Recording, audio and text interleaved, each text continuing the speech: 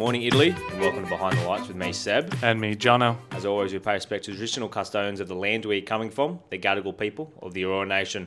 Well, Jonno, a bumper episode today, and before we'll get into obviously a big headline out of Liverpool, which we'll get into a little bit later, as well as Super Bowl teams now decided, and we've also got our Australian Open finals, winners as well, in the women's and the men's. What were some of your other sporting headlines from the week that's been?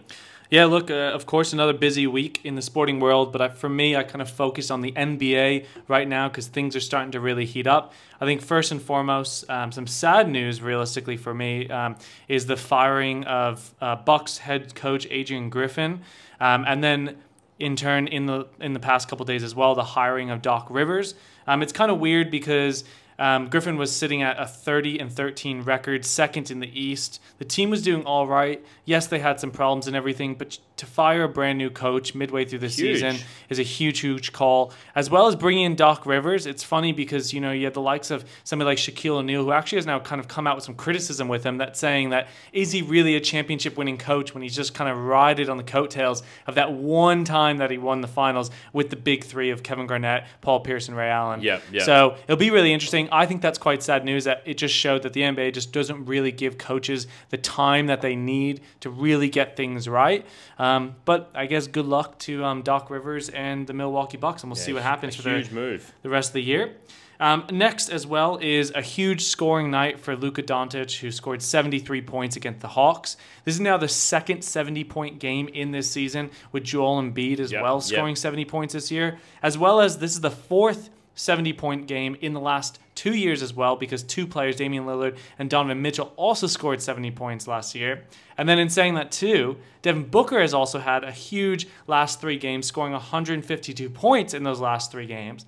So what this really shows for me is the absolute lack of defense that I think we see in today's game, and how much easier it is to actually just score points in general. Yeah. Don't get me wrong. Great scorers, all those people that I named, but I think it really just shows the changing of the game, how high scoring games we have now, and also just generally the lack of physicality and defense that most team plays. Yeah, it's definitely a shooter's league. 100%.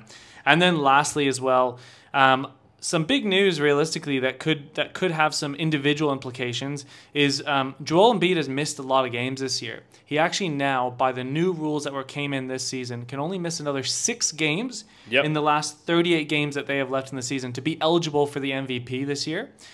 He is sitting at probably one of the favorites right now for the MVP voting. But it's kind of crazy to think that he potentially might rule himself out. Yes, it's a combination of both injuries and resting that has had him be ruled out of so many games this year. But it is kind of crazy to think that he can now only miss another 6 games.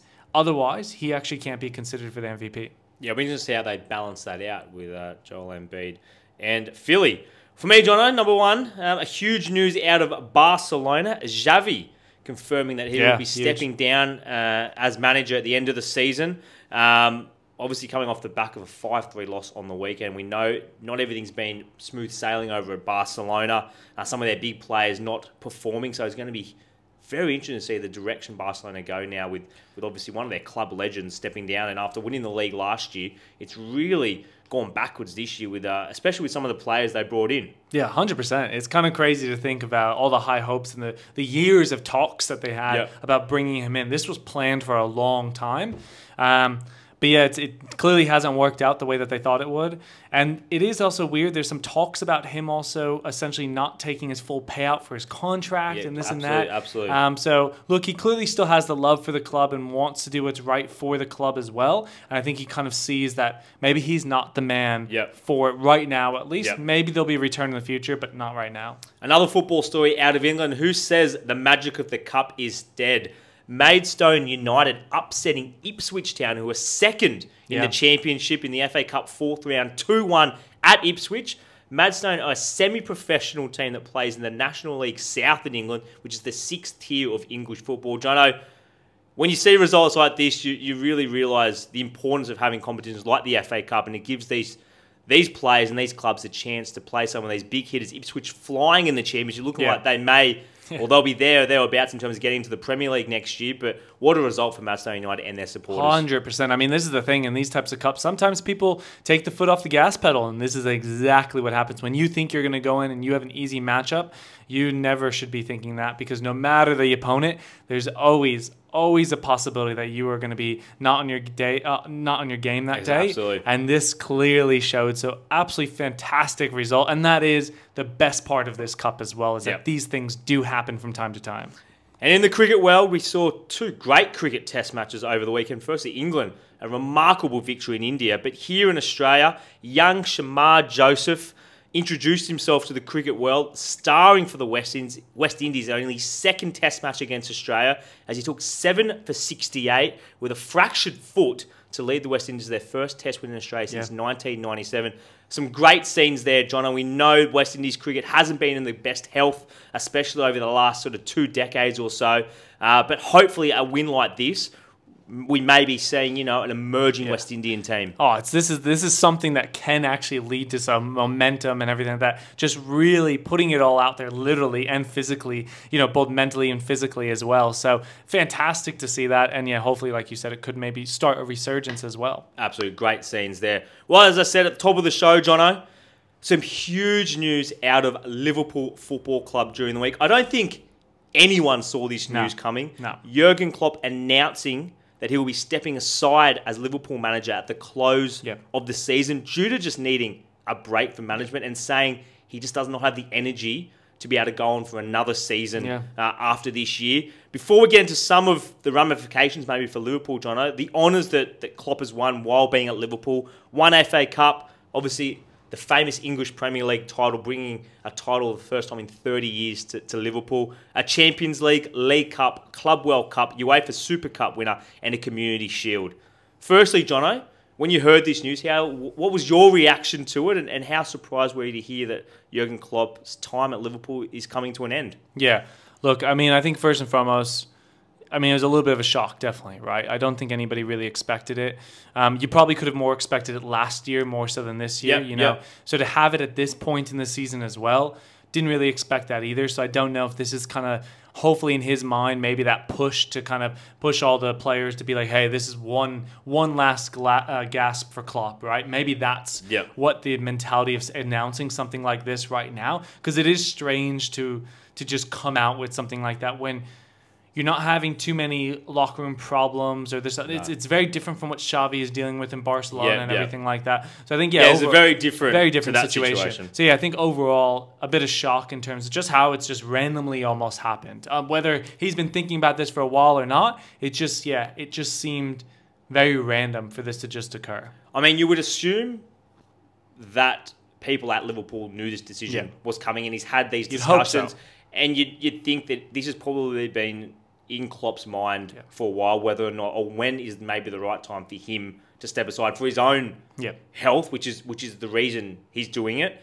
And I guess, Jono, for him, he'll be looking at this situation and saying he's almost rebuilt this Liverpool team from last year, where they didn't have the best of year. They struggled a little bit last year, but he's rebuilt the midfield, brought in younger players, and they're competing on 4 fronts this year. They've got the potential to win 4 trophies still. So maybe for him, he's thinking he's leaving Liverpool in a stronger position than when he came. Certainly, obviously, leaving them in a stronger position than that when they came. And whoever the next manager is coming in at a good time with some good young players. Yes, there's some older players there, which decisions will have to be made. Mohamed Salah, Virgil van Dijk, whose contracts will be coming up, and you'd expect Saudi Arabia to probably come in again for Mohamed Salah. But then bringing in good young players such as Nunez, Gakpo, Szoboszlai in the midfield. The core of another great Liverpool team is there. Yeah, and I think that really when I kind of thought about this, what the kind of stepping down really showed is how hard of a season last year was. Yep. And the implications of losing so many players as well. Because, you look at all the honors that he's gotten in terms of the winning of the league, the winning of everything that he has won, right? Yep. All the cups, all the titles, everything. it all was with that key, real core group that he built. Once that kind of broke apart, and I think it kind of started with Mane leaving to Bayern and everything like that, and then it was kind of that trickle effect in terms of some key players, leadership, and everything like that. Look at Henderson and everybody Fabinho, like that. All stepping away. I think it really showed how much of a core group he built and how much his success also did hinge on that too. Like, don't get me wrong, he built that core. That was credit to him. But it was smooth sailing with that core because of what he was able to build. He did the hard yards at the beginning. And then it was almost like he was able to step back a little bit and just watch this flourish. But now, what last year showed is with those players all departing, it really shook everything up. And last year was a pure example of that, of their up and down roller coasters and everything like that. So I think it just showed of how hard it is to build a team, and then how hard it is to, once you have that top class team, to rebuild like that as well. And I think he's just not ready for that challenge. Like, he doesn't want to physically go through that again and mentally go through that again, because for him, he's done everything that he wanted to achieve. He has done everything and more. And so he's sitting there thinking like, why do I need to go through this again right now? Let me take a little bit of a break. And he's not ruling out coming back to coaching or anything like that. But it's just that thing of, it clearly just shows all those players departing, how much of an impact they've actually had on him as well. Not just the success on the field, but also him just mentally as well. And when you look at Klopp's legacy, he's a high tempo, high impact, high energy sort of his coach, emotion into which is it. reflected in his team. With Liverpool, especially when they play at Anfield, they play this high pressing, high energy, highly aggressive sort of football. And it does take a toll on Klopp, but what he's been able to do since he's come in, and the way he's been able to compete with Manchester City, who have, for most clubs, been miles ahead. For his Liverpool team to get close and compete with Pep Guardiola's team, considering the resources that Manchester City team has, is quite an exceptional feat. And for them to be able to win a Premier League, and then 2 times they haven't won it, they've got over 90 points again, which is crazy. Most times would win you a Premier League. So it shows you the team and that he was competing against in regards to Guardiola. When you look at his legacy, Jonno, he's been compared to some of the great managers at Liverpool, Paisley, and some of the big Liverpool personalities. Do you think Klopp can be talked about in those terms, and in terms of the impact he's not only in Liverpool Football Club, but the city of Liverpool? Yeah, I think so, because I think, one, he really embraced the culture, right? You can tell. And as you said, he is an emotional coach, right? He's like all those others who just really get into it. Like, you look at somebody like an Antonio Conte as well, who just puts the full efforts in. He's that person. He's passionate on the side. But I think as well, look, it's credit to him for when he came into Liverpool, the way that they were, and how he went through that rebuild in a very meticulous way in terms of who he selected and how he kind of built those players up to be at that level. And I think that will strike an extra nerve as well with the fan base and everything like that, because what he was able to do is he's able to take these players who, yes, we're already pretty good players, but then elevate their game and then elevate the squad. Whereas it's very different, let's say, from their rivals, in Man City and everything like that, who really have, for the most part, been able to handpick players at their peaks and everything like that. Whereas he's brought in and built that top-tier squad. So I think for a Liverpool support, fan base, everything like that, when you look at what he was able to do, that should raise his bar in terms of, the accomplishments and everything. Yes, maybe you would have hoped, when you look at the record book and everything, that there could have been more Premier League titles. There could have been more Champions League titles. You wish that there was, right? Yeah. But to his credit, he pretty much did everything possible to try and do it. And he built it the right way. There was just a team on the other side, in particular when you look at the Premier League, who did it with financial resources and handpicking players and just stacking their team, like no other. So unfortunately, he had that going against him. But credit to him, I think he has to go down as one of the most successful Liverpool managers. And when you think of it, when he came into the Liverpool side, they were miles off Manchester City. For him 100%. to be able to close that gap, and just in terms of, we've talked about this with other teams, Sean, especially Manchester United as an example, the good business they've done, the buyers they've brought in. Yes, there's always going to be some that may not work out, but when you look at the big ones, when they sold Coutinho and they brought in Alisson and Van Dijk, that's some of the best business they've done. And they've been stalwarts of this Liverpool success, which is why I guess Liverpool supporters and football supporters will think of Klopp in the same breath as Dalglish, Shankly, Paisley, some of these immortal and great managers of Liverpool Football Club of the past. So it's going to be a huge hole, I guess, and a huge gap in the club to try and replace. Talking about replacements, Jonno, Xabi Alonso, the Bayer Leverkusen manager at the moment, has come out as is the favourite according to the bookies. We know his connection to Liverpool Football Club and his success at Bayer Leverkusen at the moment. For you, who do you think could potentially come in and, I guess, step into these huge shoes which are being left by Jurgen Klopp? Yeah, look, I think for me, the bigger thing is going to be understanding in terms of their strategy with their current squad, and that should then determine as to who they bring in. Because are they going to be in that situation where they just offload, as you said, a lot of those players with contracts, so Salah, could be Van Dijk as well, a lot of those players with those contracts who have been key to this. Are they going to offload those players and then try and bring players in? Are they going to try and offload them, receive some cash for them, and then try and work with the squad? So I think that's very different in terms of who then you bring in. That's tended to be Liverpool's business. They're not a team that's going. They usually do sell and buy their players. They don't go out and just spend huge money without selling or moving some pieces around. Yeah. So I think I don't know who they should bring in at this point, because I'm not sure as to what they're going to be doing with some of those key players. And that's the problem here, is you're talking about multiple key players, not just one. So this isn't like a Tottenham situation where you just have, you're talking about Harry Kane and everything like that. This is multiple players. So I think that's going to be dependent on, that's really going to be the telling factor in terms of who they bring in. So I'm not 100% clear right now. Look, Xabi Alonso might be the right guy, but it depends on their moves in terms of who they bring in and who they bring out in terms of player selections.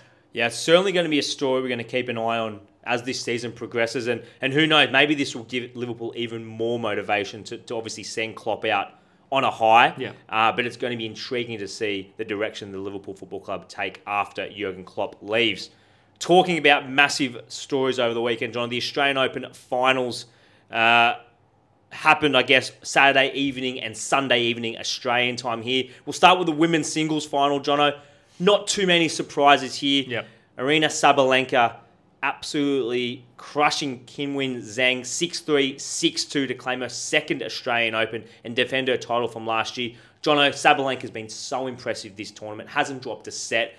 And to be fair to Zhang, she probably did all she could, but Sabalenka's power and her overall game, she was just at another level to all the other girls this year. Yeah, look, I think congrats to Zhang for putting a very, very good run into this Australian And a great Open. run for her. She's now in the top 10. Yeah, 100%. So incredible run for her. I think the difference is just Sabalenka just shows that she is just in another category right now. When you look at the run that she had in terms of this Australian Open, the only real challenge was Coco Gauff. And even that, she was able to nab it in a tie break and then get a break and then nab it in that as well. So just absolutely incredible tennis. And I think the difference is just the power that she has on even her first serve and her returns as well. The consistency of her hitting. It's just really, really good. Yes, there's some potential, where there's some faults and everything like that occur, but that's just normal. But it really just shows that she is right now, at least, it's starting to establish herself as a class above. And you have to be on your game the whole time to be able to knock her off the throne. Yeah, we need to see if she can add some more Grand Slam titles to her two Australian Open titles now this year, and whether or not she also will take that #1 world ranking. Moving on, John, it was the men's singles final on Sunday night. And we're going to have a new Australian Open champion, whoever won.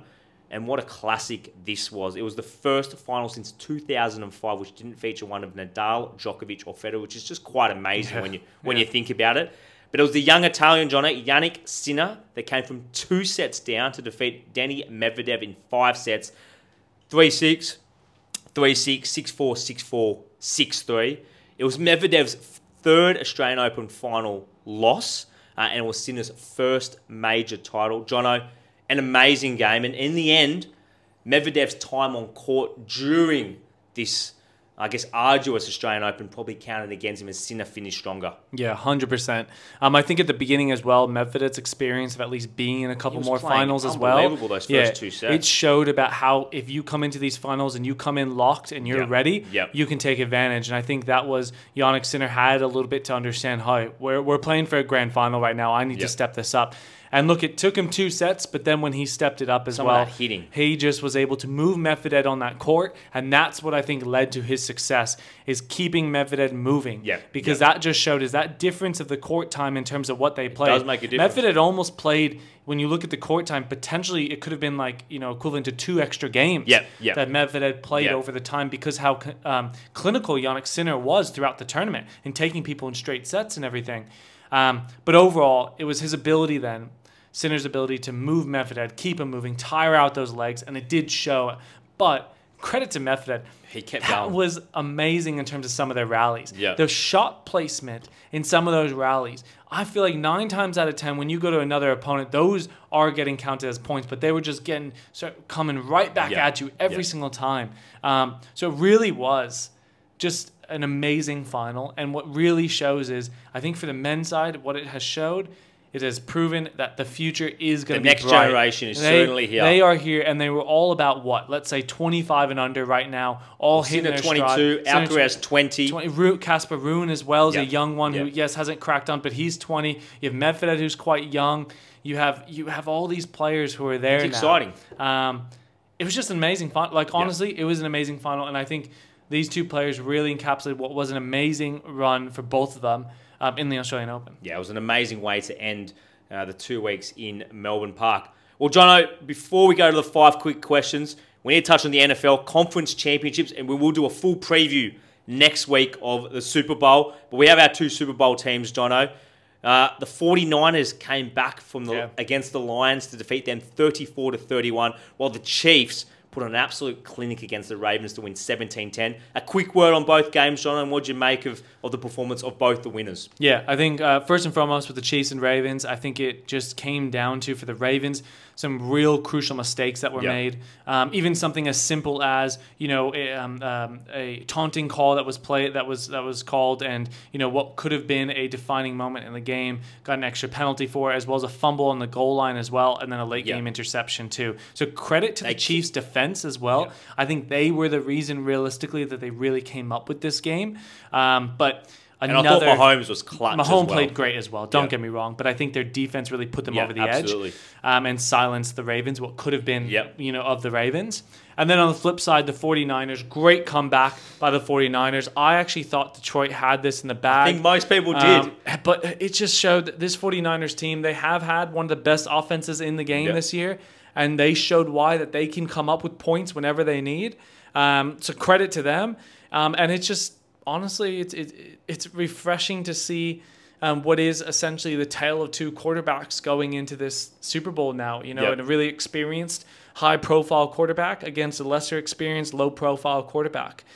So fantastic to see. Detroit, you'd be proud to where you got. Ravens, I would say you'd be a little disappointed that you didn't get to the Super Bowl. So we'll see what happens next year. But I say we'll do a full preview next week, and it should be a great Super Bowl in a couple of weekends.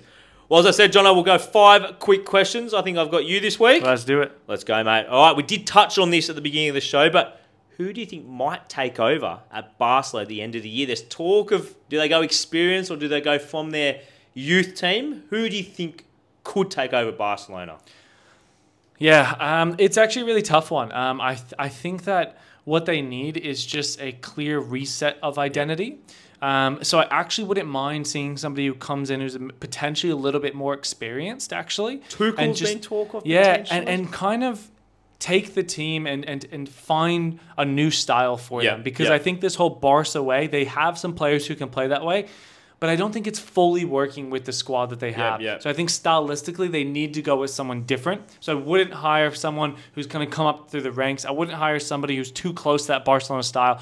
I think they need someone like potentially Thomas Tuchel or somebody like that who has a different approach on the game, and maybe that can make this youth thrive. Well, the other rumor is Rafa Marquez. We know he played at Barcelona, but he's coaching in the Barcelona B team at the moment. That's the other rumor. But we'll just see what happens there.